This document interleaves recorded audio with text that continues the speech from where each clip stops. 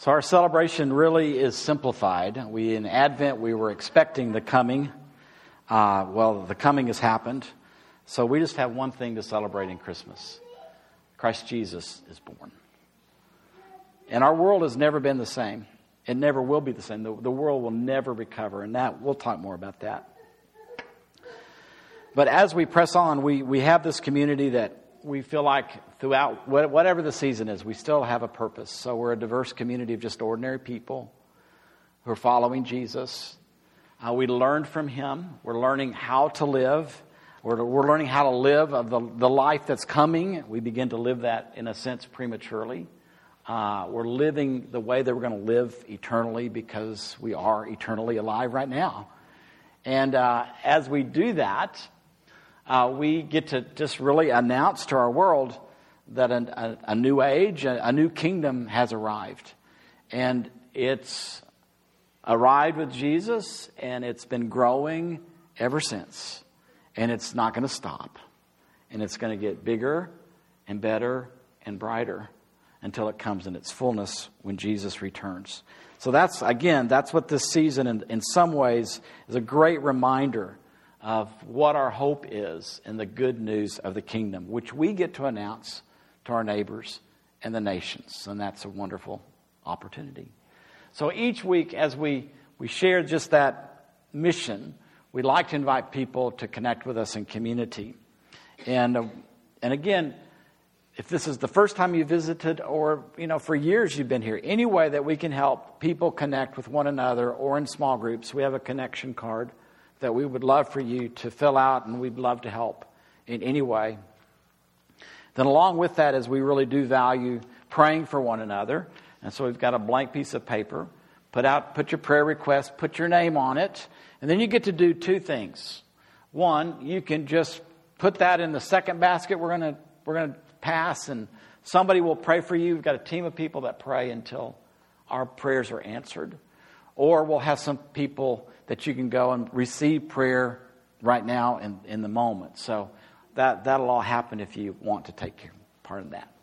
So Ryan, would you make sure that gets wandered around the room? Thank you.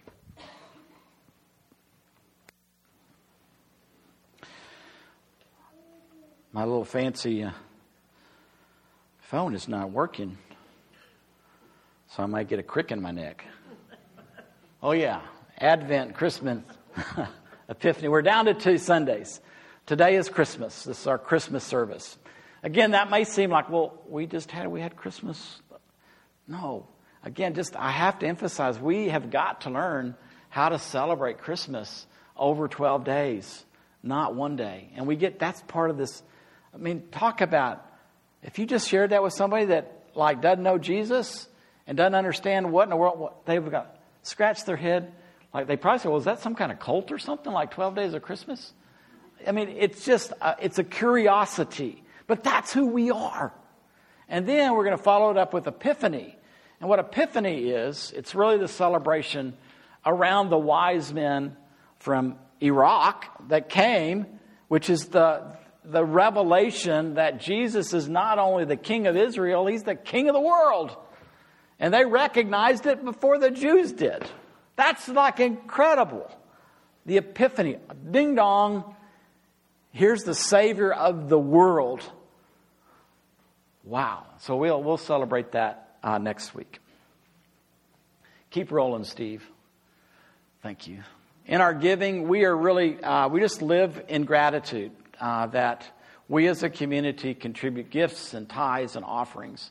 And all those are aimed towards us fulfilling the mission that we believe that we've been assigned.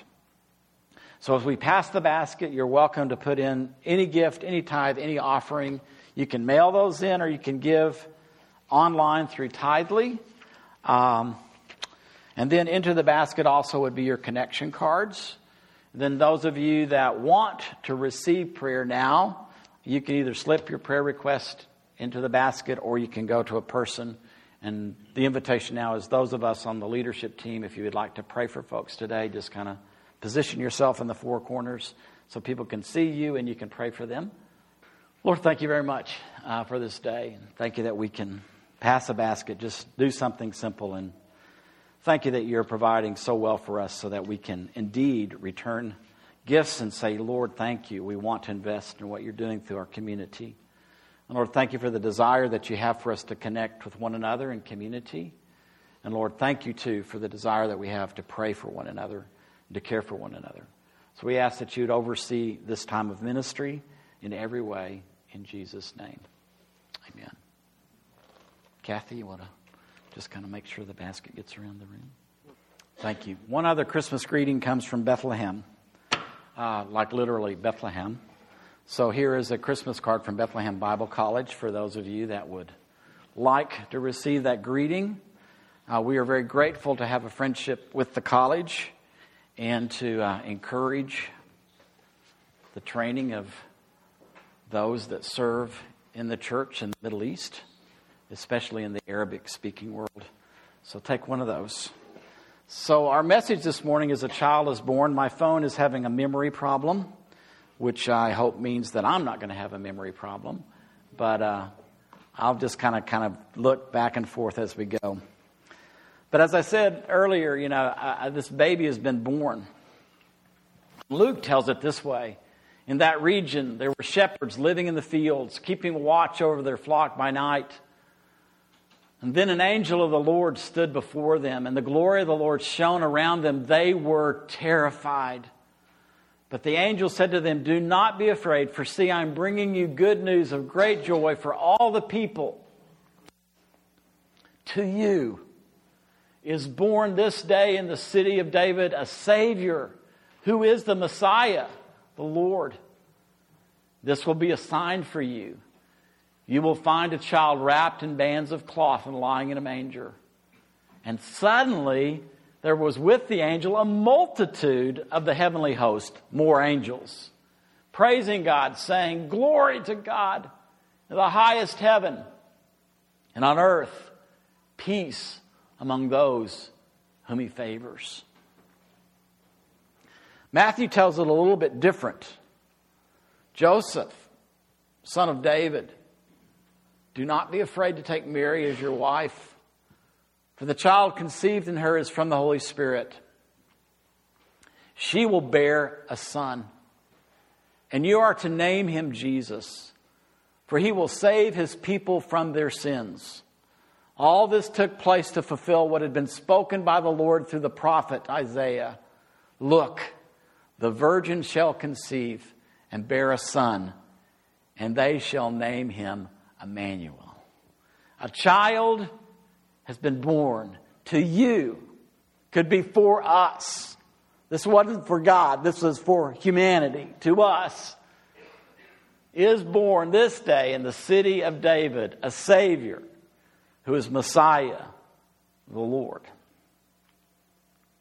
She will bear a son, and you are to name him Jesus, for he will save his people from their sins. A child is born. Well, I mean, how do you, what a baby. What a baby. A Savior. A Savior's born who saves his people from their sins. And the name of that Savior is Jesus. And oh, by the way, his name is also the Anointed One, Messiah and Lord. Interestingly, both Luke and Matthew put Jesus' birth in a context that we don't want to overlook. God's trying to communicate through history to us about what he's up to. So in the time of King Herod, this is happening. After Jesus was born in Bethlehem of Judea, wise men came from the east, came to Jerusalem asking, "Where is the child who's been born King of the Jews?" Again, these again are people coming from Iraq. These are not Jewish people. These are people that are astrologers, they're watching the stars, they're open to a God. And somehow God has communicated to them, the King of the Jews is being born. Go back. For he observed his star at its rising, and we've come to pay him homage. When King Herod heard this, he was terrified.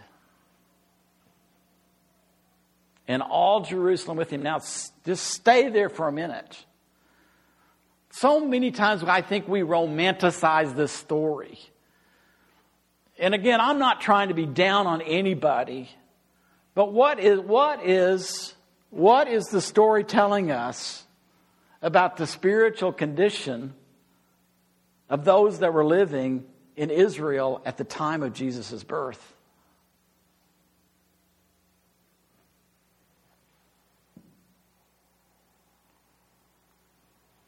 Why did angels appear to the lowest caste of people in Israel?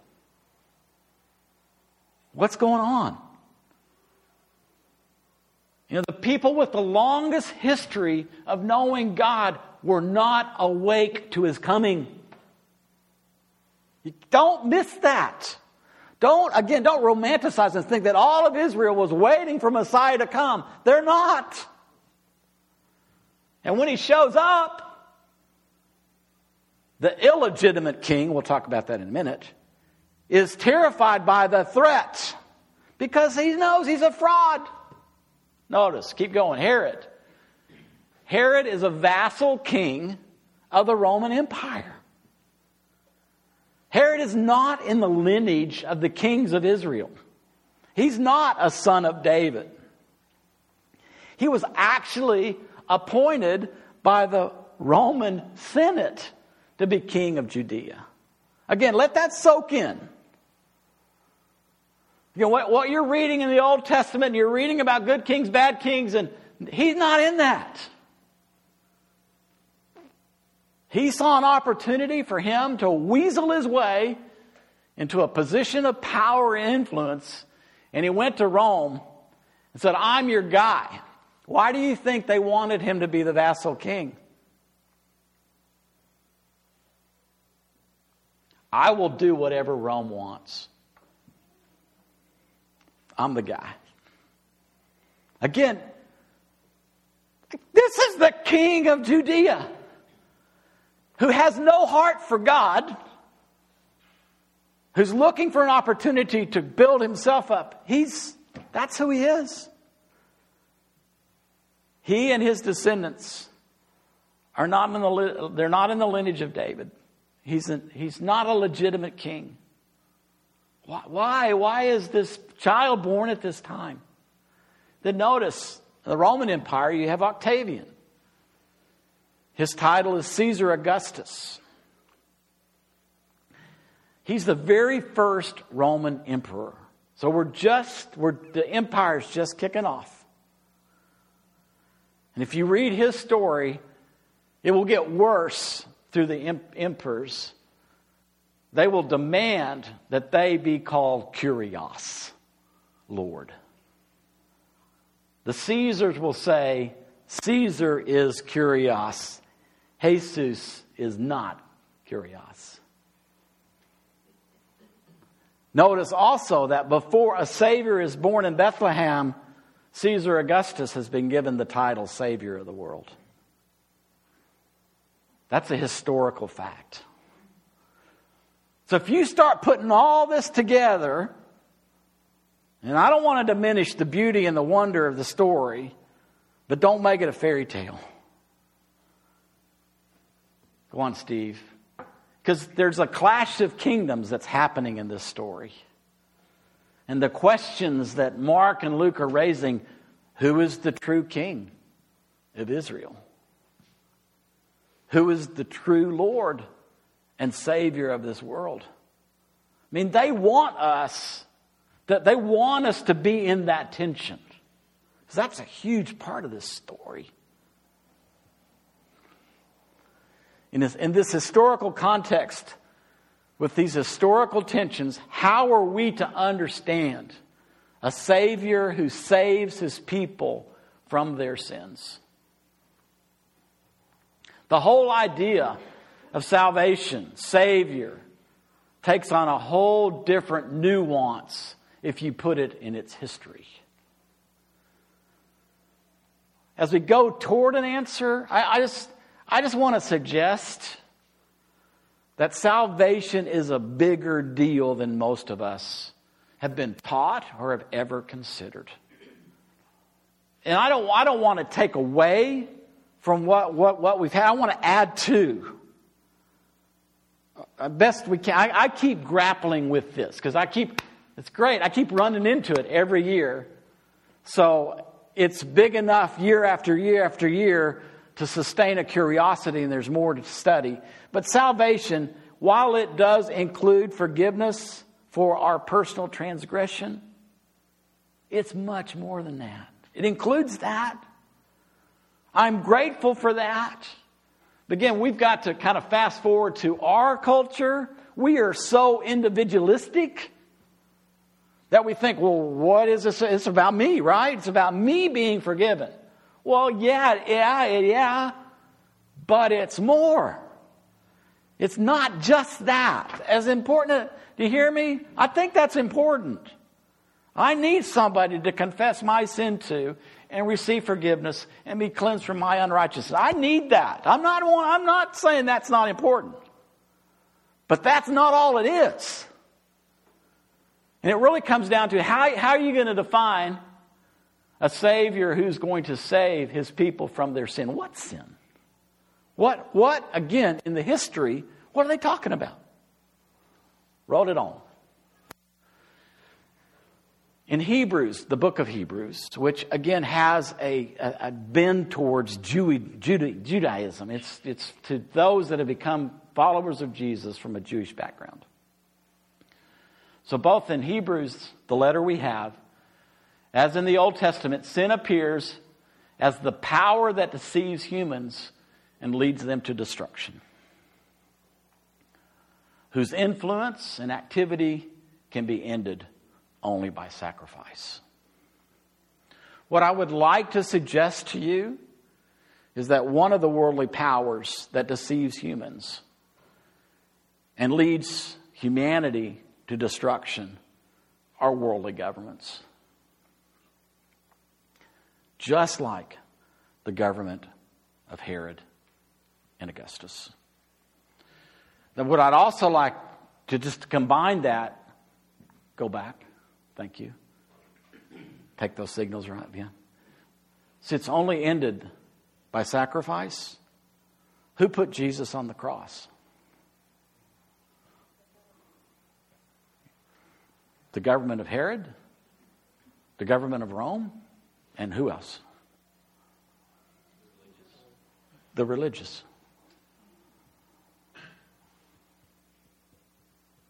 Now, they didn't see Him for who He was. So what does Jesus' death on the cross expose about worldly governments and about the state of the religion of Israel at the time Jesus was here?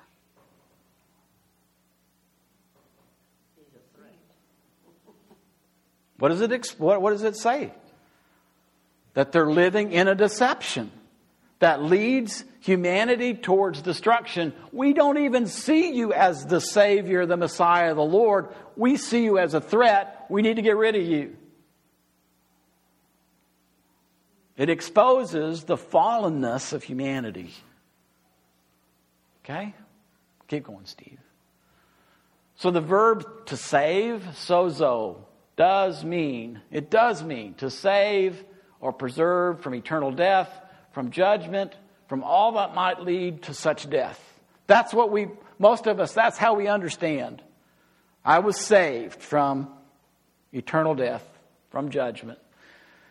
In the same breath, if you don't believe me, you can come over, we can look at it together.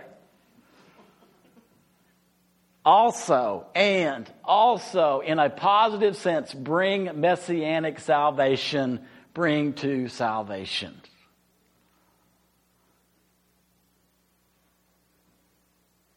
A Savior who brings messianic salvation. Oh, by the way, that Savior is also called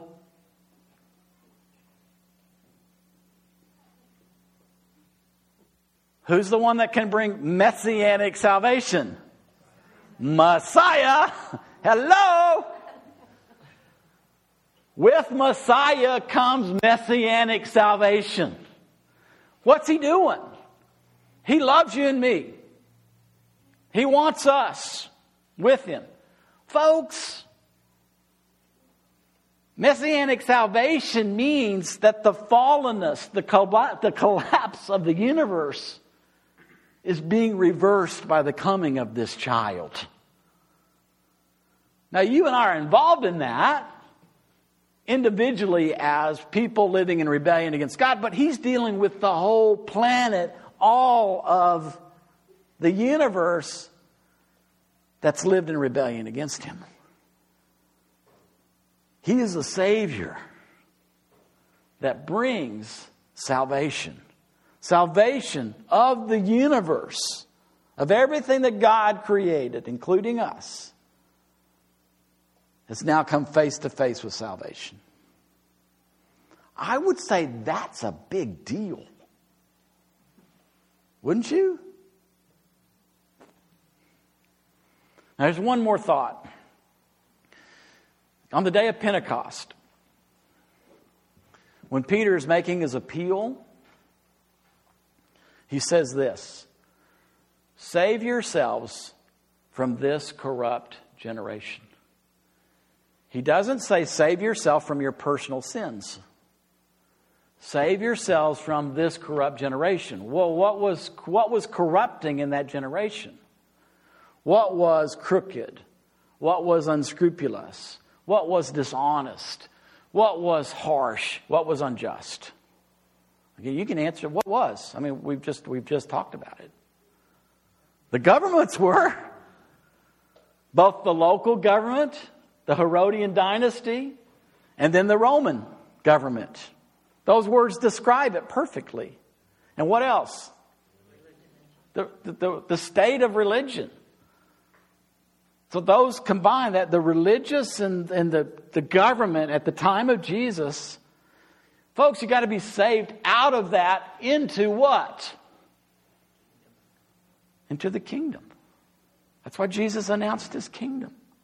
God's kingdom's arrived. Get in on it through faith in me, Messiah. So when it all comes down to it, one more slide, Steve. I come back to salvation of a fallen world. It's arrived. And just as we started with Emmanuel, God with us, that's Isaiah 7. You get to Isaiah 9, and this is what you discovered. Remember, a child has been born. A child has been born. And that child, a child has been born for us. The gift of a son for us. And notice, can we all say it out loud? Let's read it again. He'll take over the running of the world. Could you read it again? Say it out loud. He'll take over the running of the world. His names will be Amazing Counselor, Strong God, Eternal Father, Prince of Wholeness.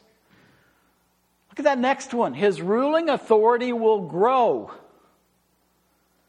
And there'll be no limits to the wholeness, the shalom that he brings. Could you all say no limits? No limits. No limits. Other translations say it has started, it will increase, it will not be stopped. He'll rule from the historic Davidic throne over that promised kingdom. The promised kingdom of Davidic throne is more than Israel. You can go back and read that some. He'll put that kingdom on a firm footing. He'll keep it going with fair dealing. Remember, dishonest, corrupt, unscrupulous, right living. We put so much on right living. That's important. Beginning now. When's the now? With the birth of Jesus. And lasting forever. How are we going to make this happen? We're not. Who's going to make it happen? The zeal. That's an incredible word. What does that tell us about God? As God has watched our history. As God has watched us destroy one another. God is grieved to the point that He is zealous. Reckless love is a great thing. I want my universe back. And He's zealous to make it happen. That's what He's doing. He's doing that today. He's doing that in our lives. He's doing that in the lives of people that don't know Him yet. This is what He's doing.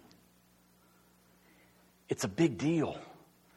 And we, those that gather at a time of, we gotta know, we gotta understand, so that we will participate with Him in what He's doing, and so that we can tell the story to those that had no idea of the very present activity and reality of God and what He's doing in our world. So I really come down, Holy Spirit, come and help us. Come and help us. Help us understand the full impact of the birth of Jesus.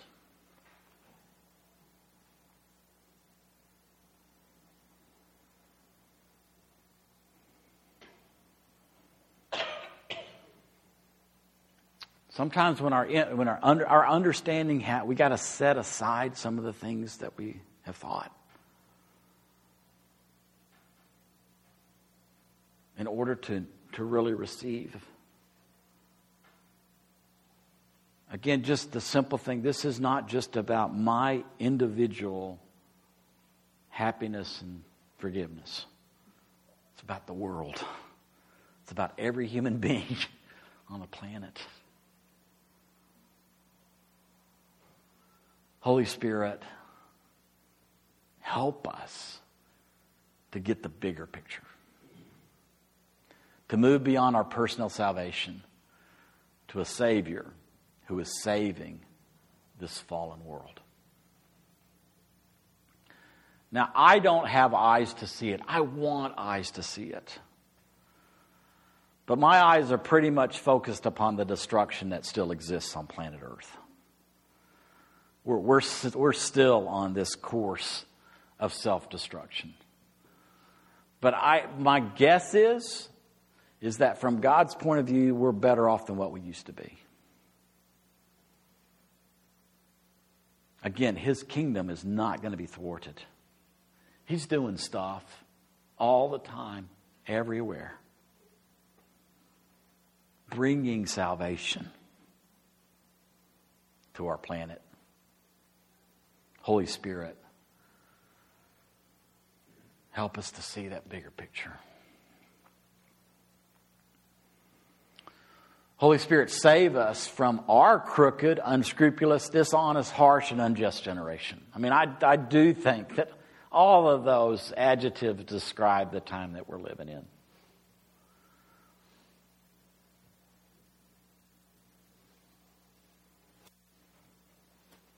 Save us from the worldly government powers that deceive us and lead us to destruction. I do think that we're living at a time, especially in America, but it's in Europe as well, where people that are following Jesus are putting too much weight, too much hope on what worldly government can do. It has its it has its limitations. I'm also very concerned that many of us are being deceived by worldly powers. We're calling something that is evil good and things that are good evil. I'm very concerned about that. And that dynamic kicks in when I'm reading about this story. Save us. Holy Spirit, save us. We need to be the people on the planet that are not living under deception, but can recognize, discern and do what we are meant to do in relation to governments. Last is just Jesus, save us. Jesus, have mercy on us. Jesus, have mercy on the church, because we're the bearers of the message of the kingdom. Would you stand with me for a moment?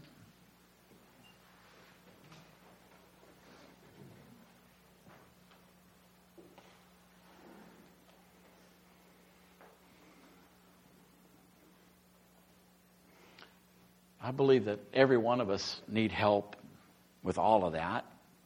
But that's just my gut. That's just me.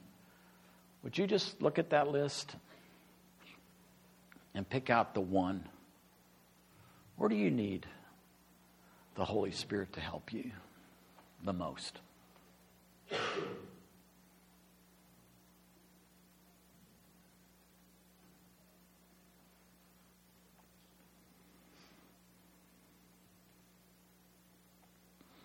Holy Spirit, I thank you that we are unique, we're individuals.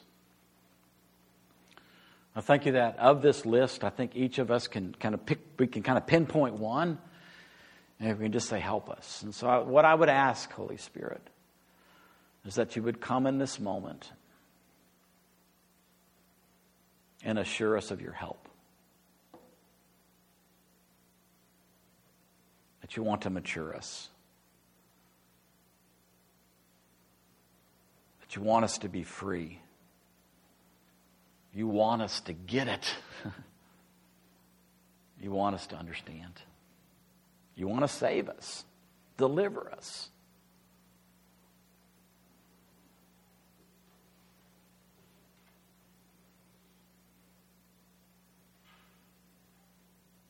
And then finally, Holy Spirit, my prayer is, as you give us help, empower us to tell the bigger story of our Savior.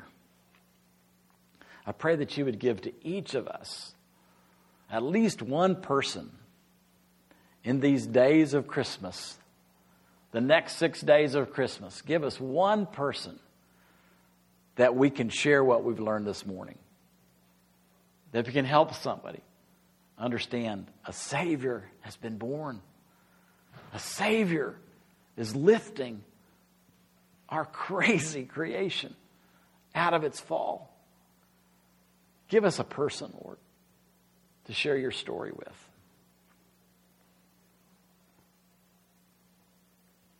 In Jesus' name, amen.